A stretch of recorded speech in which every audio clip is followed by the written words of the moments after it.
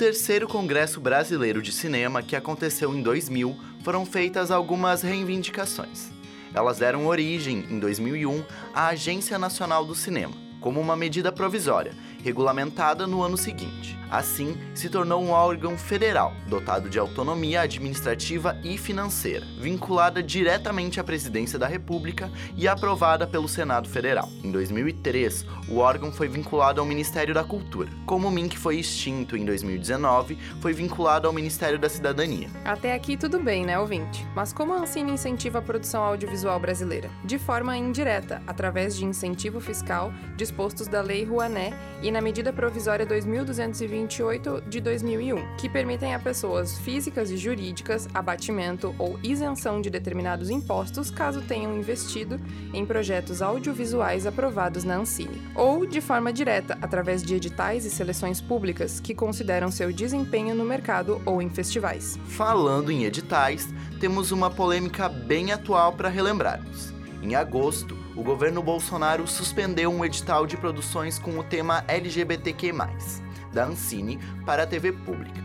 A decisão foi publicada no Diário Oficial da União na quarta-feira, dia 21. A portaria foi assinada pelo ministro da Cidadania, Osmar Terra. Antes da suspensão, o presidente Jair Bolsonaro havia feito um pronunciamento ao vivo em todas as suas redes sociais na quinta-feira, dia 15 de agosto. No vídeo, ele atacou as produções finalistas do edital BRDE-FSA-Prodave, na categoria Diversidade de Gênero e Sexualidade. Bolsonaro disse que a Ancine não iria fornecer verba para produções com o tema LGBTQ+. Na live, citou e questionou a relevância de algumas produções. Mas cá entre nós, ouvintes, impedir que essas produções sejam feitas é censura. Pensando nisso, no dia 7 de outubro, a Justiça Federal considerou a atitude de Bolsonaro discriminatória e determinou que a Ancine retomasse o edital. Ainda bem, né, ouvinte? Agora, falando em diretoria, podemos definir a situação atual da Ancine como um possível colapso. Isso porque só uma de suas 4 cadeiras está sendo ocupada por Alex Braga. A Ancine estava atuando com 3 diretores desde fevereiro, mas nesse meio tempo, o mandato de Débora Ivanov encerrou em outubro. E o outro diretor, Christian de Castro, foi afastado do cargo, pois está sendo investigado por falsidade ideológica e estelionato. A situação fica mais complicada sabendo que o governo Bolsonaro, desde que assumiu o mandato, não aprovou nenhum ato legal para o cinema brasileiro. E para quem acha que isso tá tudo bem, não está não.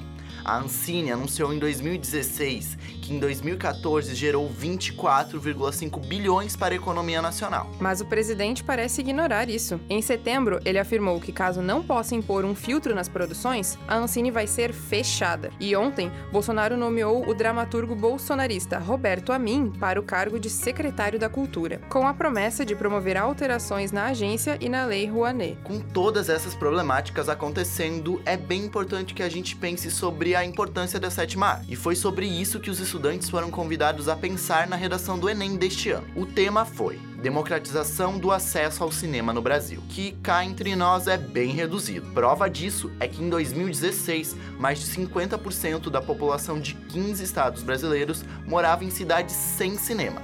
Isso segundo dados do Sistema Nacional de Informações e Indicadores Culturais. Bom, deu para perceber que toda essa situação é bem complexa, né? Mas a equipe do Cineponto considera a Ancine e o investimento na produção audiovisual brasileira muito importantes para o desenvolvimento nacional.